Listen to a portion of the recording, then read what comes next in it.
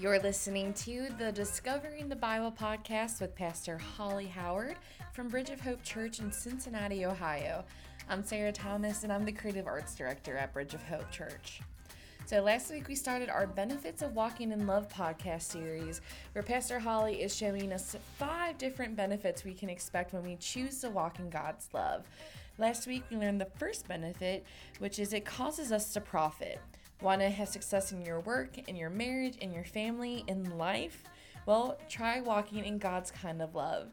And in this week, we're so excited to talk to you about the second benefit we can expect when we choose to walk in God's perfect love, and that is inherit a blessing. So we hope you enjoy.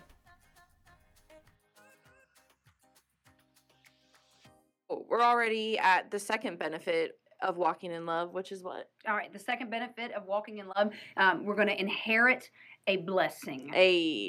I'm all about that. I like inheriting blessings. I love this. So, I mean, who doesn't want a blessing? Who doesn't want to be blessed? I want to be blessed. So I'm going to read 1 Peter 3, 8 through 9. It says, finally, all of you be like-minded, be sympathetic, love one another, be compassionate and humble.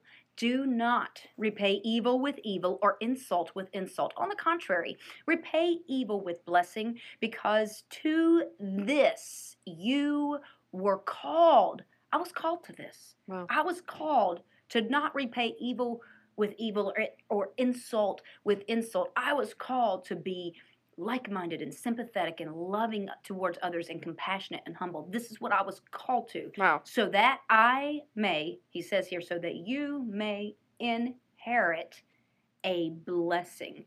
So here we go again, another conditional. We have the benefit when we walk in love, we're going to inherit a blessing.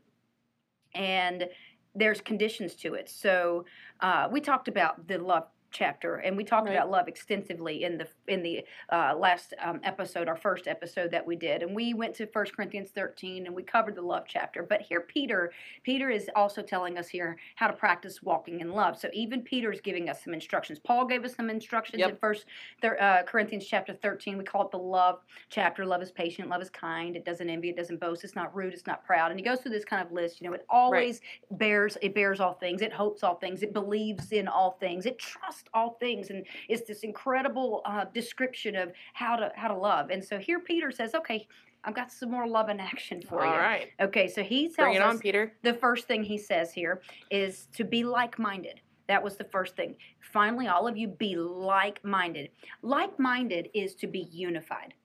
It means to be in unity with believers in the body of Christ. Well, to be unified with other believers in the body of Christ means that to be like-minded, I can't allow anything to come in between you and me and cause us to no longer be heading toward the same goal, and to be like-minded, to be in harmony with one another. We can't stay like-minded when there is division or a disagreement or disgruntlement between the two of us. So to be like-minded, to stay unified with other believers, means that we have to work towards not allowing disputes, arguments, and disagreements to come between us. Yeah, and the word work is very important in that, because it is. You have to make sure that you're active and making, sure the unity is still there. And we'll hit this a little bit later, but you have to pursue this kind of peace. You've got to go after it. Yeah. And you've got to make sure that you keep it. So that's being like-minded. So this is the first condition, that if you're going to inherit the blessing, you got to be like-minded. Stay unified with people in the body of Christ. Don't get all worked up over little things. Yeah. Don't allow people, allow the enemy to use people to disunify you in the body of Christ. Don't get worked up over the whether or not somebody's wearing jeans to church or a suit to church. I know that sounds so petty, but sometimes people in churches get really upset over what clothes people wear to church. That is so true. And That's not really important what we No. wear to church. God just wants us there. We Exactly. shouldn't get worked up over the style of music, or if it's too hot, or if it's too cold, or what we don't like, and if the pastor, didn't do it our way, and or the small group leader in your small group didn't do it the way you think it should be done. I Right. mean, there's so many things that can get us disunified with other believers, and we Yeah. have to guard against that. So the other thing that he says, be sympathetic, love one another, be compassionate, and be humble. So when I'm going to lay this out with examples, because for me the best way to kind of understand what the Bible is saying is to really think through and apply that to today. Like how does being sympathetic and loving towards others, and compassion and humility, how does that play out in my life Right. now? Was written in the Bible, I don't know, a couple thousand years ago, who knows how long ago, and how does this apply to me today? Well, when we watch the news and we learn of a tragic event like a school shooting, Yeah. a natural disaster like wildfires in California that have caused hundreds of people to lose Yeah. their homes and everything they've owned, and hundreds to lose their lives, or a hurricane that hits Florida like one did, and hundreds down there lose their homes, and even you had several that died because Oh of yeah. that. Tsunamis, go through and just obliterate whole towns, and people die. Or here's one: laws are passed to allow babies to be murdered after they've been born and they come out of their mother's womb, and now it's legal to take an infant and to murder an infant after it's been born. When we hear these things, and we see these things on the news, and we hear of it, and our heart is not broken for what breaks the heart of God, we have a problem. We have a serious problem. We've grown hard-hearted, and we've lost our compassion. We've lost our ability. When we hear of a disaster hitting, and we're not praying, and we're not praying for those people, and we're not moved to action to say, okay, let's our church, when the hurricane hit down in Florida, we rallied our church together, and we all gave money, and we knew people that were going down, and so we sent money, and so that supplies and things could go down and help feed these people while they were homeless and while they lost everything, and to help them rebuild their lives again. And we had prayer for these people. We reached out to them, and if I'm not moved with compassion by the pain and the suffering of other people, my heart has gotten hard-hearted, and we have a serious problem. So, compassion and sympathy is having your heart moved by someone else's tragedy, moved by someone else's tragic circumstances, and to weep with those that, like the word says, when they weep. I remember a long time ago watching a video. This was years ago, and it was one of the street camera videos, and it kind of, I guess, went viral on on social media. And it was a man had fallen, not just fallen, but I don't know, I can't remember if he was shot, but he was unable to move, was laying there. I think he was shot and laying there dying on the sidewalk of the street.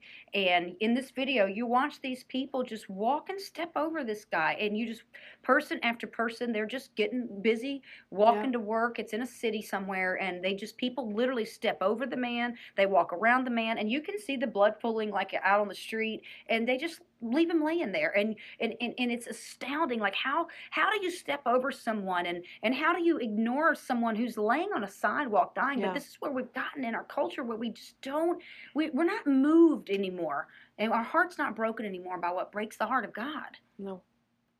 Anyway, so our hearts should break for what breaks the heart of God. We should have compassion for other people and be moved into some kind of an action that displays love when someone else is hurting. Jesus was moved with compassion when Lazarus was dead. Jesus knew that he was going to raise him back from the dead. Jesus knew he was going to call him back out of that grave, but he still stood there, and he took time with Martha and with Mary to weep for Jesus Christ. because he was moved with compassion. The Bible says that he was moved with compassion, and every time he was moved with compassion, you read in the Bible, and he healed the sick. And if you go through and you read the accounts of the Gospels, and he was moved with compassion and healed the sick, and he was moved with compassion and healed the sick. So compassion compels us to do something to help other people, and so we should be moved with compassion and weep and pray for people in their times of suffering. And people just need to know that somebody cares. Yeah. That somebody really cares when I'm hurting, that somebody really cares when I've suffered, or somebody really cares when I've experienced pain and I've experienced loss. Yeah, and I think a huge part of that is it's so hard, Christian or not, to have compassion and to have your heart break for what breaks God's heart, because social media can take something like this and blast it and you become numb to it. Yeah. It's like, the news, that's the thing that they aim for. What's the next worst video? Yeah. What's the next most, intense headline? What's, next. And so, a simple video of a guy on the street becomes so numb to you because you're like, well, there's worse things that have happened. Yeah. And, if you're not protecting your heart and you're not unified in the body of Christ and you're not walking in God's love, you become numb to that, and you become hard-hearted. Yeah, and I think our TV shows and the things that even just with the news and the media, the news, and then even the violence in the video games, the violence in our TV shows. It's everywhere. And our movies, we're so desensitized in America, so that, it's easy for us to just not be numb, to not feel anything. Yeah. So if I'm watching the news and some tragic thing happens and I go, oh, wow, okay. What's for dinner? Yeah. That's not good. That's not good. That's a hard heart. And we've got to really pray for God to help soften our hearts back up. But practicing this God kind of love, practicing walking in this kind of love will restore that compassion back to us, that sympathy back to us, that loving, kind nature of Christ back to us. And here's a little story I want to share about God's compassion. Sometimes, if we're obedient to and we're listening to God, and He kind of sometimes will nudge us, and you'll have moments of compassion for people, and you'll have moments where you reach out and you touch another person in a way that's really a blessing to them, even if you don't know them. So we were in a restaurant that we love down south called Zaxby's. Oh my gosh, Zaxby's. We love Zaxby's.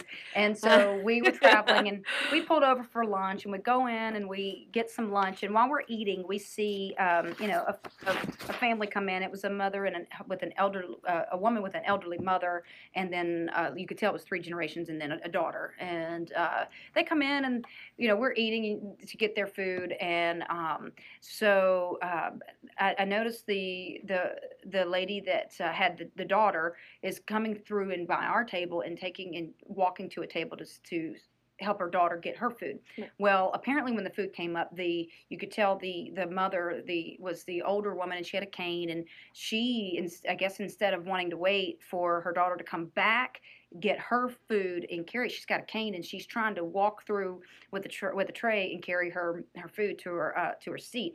Well, we're eating, and you're not really paying a whole lot of attention to your surrounding when you're having a conversation with your family, right? Or chowing down on that chicken. Or chowing down on that chicken, yes, and just digging into. I like the boneless wings meal, and those French fries. I get the extra seasoning on my French fries. So while I'm eating my food, I'm not really paying a whole lot of attention to my surroundings. So I'm filling you in with details that I only know after the fact, after it's happened. And so, but anyway, so the next thing we know is that right behind our table, as this mom is passing through, she slips and falls.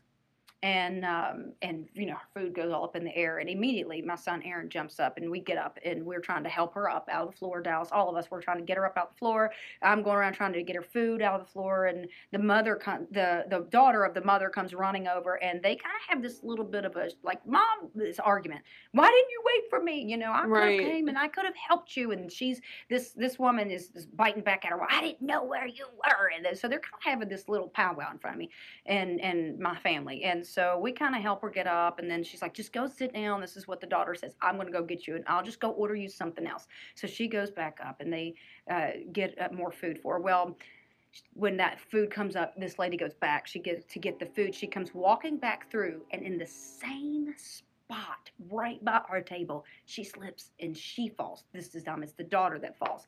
The same thing. The tray goes up in the air. Drink goes everywhere. Food goes flying everywhere. She falls and she hits really hard on the ground. And so, once again, our whole table, we jump up and we're trying to help her up out the floor. At this point, she starts crying and she starts just weeping and crying. And we try to get her up and she's like, I'm okay. And she's trying to shoo everybody, but you could tell she's humiliated. Well, yeah. And she's really embarrassed. And so we're trying to get her food up and we finally get her up to her feet and she's crying. She says, that's it. I just can't take it anymore. And she just screams and runs out of the restaurant. And at this point, the whole restaurant is, everybody just stops and everybody's like looking around like, oh, wow, what just happened? And so I kind of helped me and, Aaron and us, we finished cleaning up the stuff. And I felt compelled to go out and find this lady outside. So this was kind of that thing where, the Holy Spirit lives inside of us. And I felt like I was moved with compassion. You could tell she's arguing with her mom. It's an elderly lady. They are, you could tell this woman was stressed to the max. Yeah. And then she just got embarrassed and humiliated. Well, I was so heartbroken for her. So I went and found her, and she was slumped over on her steering wheel. Her door was open, and you could hear her sobbing before you even got to the car. And she's just crying and just crying, sobbing. And oh my goodness, immediately, I'm a contagious crier, so I started crying immediately. And so she's down there, and this is this is going to sound so crazy, but I felt like she needs a hug. I don't know this woman. I don't know her name. I couldn't tell you. I probably wouldn't even recognize her if I saw her today, what she looks like. Honestly, this is just because, in the moment, I just leaned in. She had her door open, and I just put my arms around her, and I just started crying with her. And we just sat there, and I held her, and she kind of just leaned into me, and she just cried and cried. And so when the tears kind of stopped flowing, I looked at her and said, "Can I pray with you?" And she's like, "No, no, no." And she didn't want the prayers. And I started kind of telling her, just ministering a little bit about, God loves you, and I'm so sorry for what you're going through. And I tried just to be kind and compassionate, and I could feel her pain. I really could experience in that moment when she was weeping. What would it feel like if that were me? Yeah. How would it feel if that was me in her situation? Well, then she started talking about her mother is stubborn and she's elderly and she won't let her help her and she's doing the best she can and it's so hard. And this was a woman who was stressed out trying to care for an elderly parent. Yeah. And that stage of life, it's very difficult and it's very hard on adults who care for their elderly parents. And you lose your life when you get to that stage. It's almost like reverting back to having kids again. And so she was just stressed to the max. And I let her finish talking to me and then I asked her again, "Can I pray with you?" And she said yes. I said a prayer over her, prayed some peace over her, and then and the manager at that point came out and offered her free food and said, "Come on back. We're not going to charge you for your food. We'll replace everything." And so she eventually, made her way back into the restaurant. But I went on in, we ate, and we left. I've never seen her since. Didn't say anything to her. But in that moment, God had compassion on her. I was moved with compassion. So, that's what it's like to be moved with compassion, to be moved with sympathy, to be moved with kindness towards somebody else. It's really in there. It's in us if we would just stop and take the time. Did my food get cold? Sure. But at that moment, did I care? No, because the reward of being able to bless someone else was far greater than what little bit of time I lost, sacrifice I made by, coming back and finishing my cold French fries and my cold chicken. But anyway, so we'll keep moving. Do not repay evil with evil is the second part of this verse. And it says, or insult with insult. On the contrary, repay evil with blessing. Because of this, you were called so that you may inherit a blessing. So I'm not going to repay evil with evil because that's revenge. That's revenge. I'm not supposed to do that. I'm supposed to repay evil by blessing someone else. Ooh, that's powerful. That's hard. And hard. Yes, and hard. And so, what that means is when I try to repay somebody evil for evil or insult for insult, I am putting myself in the judgment seat of God. And when I repay evil for evil with evil, and because usually when somebody does something wrong, I'm gonna get you back. That's that revenge mentality. Oh, yeah. Well, that's us carrying out justice and saying this is what you deserve. When we carry out justice, and because the action that's it, she did this to me, and I'm not speaking to her. That's it. She doesn't deserve to be in my presence. You know how we can do. Oh, yeah. And so I'm not, and I withhold my friendliness. I withhold myself. I cut the relationship off, and I hold that grudge. That's saying, this is what you deserve. You don't deserve for me to talk to you. That's carrying out judgment. Yeah. That's passing a sentence and saying, this is the punishment for your crime. That's the only person that is allowed to pass judgment is God. And so when we do that, we're putting ourselves in the judgment seat of Christ. And we're saying, God, your judgment isn't good enough, so I'm going to carry it out myself. That's dangerous. It's very scary. And insult for insult, we're not going to get into right now because we're going to really talk about that in a little bit. So it isn't easy to keep my tongue under subjection, but we'll talk in more detail in just a minute with that. So if we practice these things that we've been talking about, if we practice living this way, walking out the God kind of love, godliness, love in our life, we will inherit a blessing. So I want to take the time to read to you the kind of blessing. So if I'm sympathetic and I'm compassionate and I don't repay evil for evil, and I'm loving, and if I do these things, I meet these conditions, this is what he says, you're going to inherit this blessing. Deuteronomy 28, 1 through 14. It's kind of long, but I want you to listen to all these blessings. These are the blessings. This is the benefit. If we do these things, it brings us blessing. It pays. We reap this benefit. It brings goodness into our life. So listen to these good things.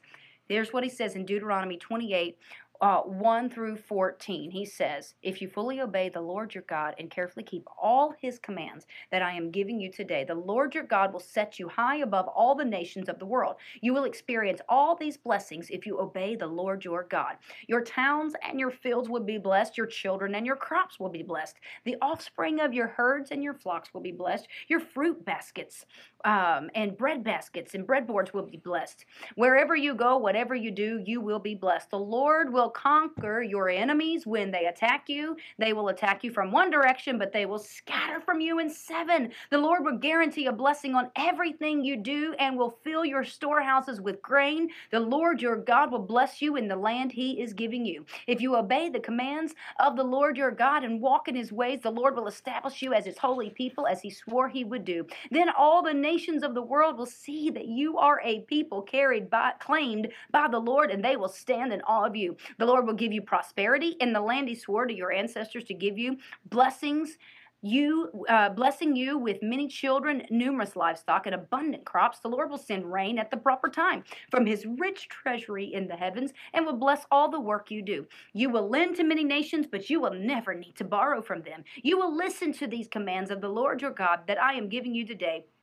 If you will listen to these commands, and if you carefully obey them, the Lord will make you the head and not the tail, and you will always be on top and never at the bottom. You must not turn away from any of the commands I'm giving you today, nor follow after other gods and worship them. And when he says you must not turn away from any of the commands I'm giving you, remember, that's the Old Testament. Those were all summed up into love, one thing. So this is the conditions to receive all these benefits. That's a lot of blessings. That's prospering. It goes down to my children. I mean, there is blessing after blessing after blessing, being the head and not the tail, having my enemies come against me one way, but he scatters them multiple ways. Right. That is phenomenal, powerful blessing. So if we keep these conditions, which is just walking in love, we'll receive all of these benefits, these blessings that he just said in that chapter. But we can hinder God's blessing in our life. So what will I choose? Yeah. Will I choose to walk in love and bite my tongue? Will I choose to walk in love and have compassion and sympathy for others? Will I and stay unified with my brothers and sisters? Will I walk in love, or will I choose the blessings, or will I not do those things and just carry out and do whatever my flesh feels like doing and not receive the blessings? It's really up to me. But when I choose not to walk in love, what happens is we open the door for Satan to come in, and we give Satan a foothold.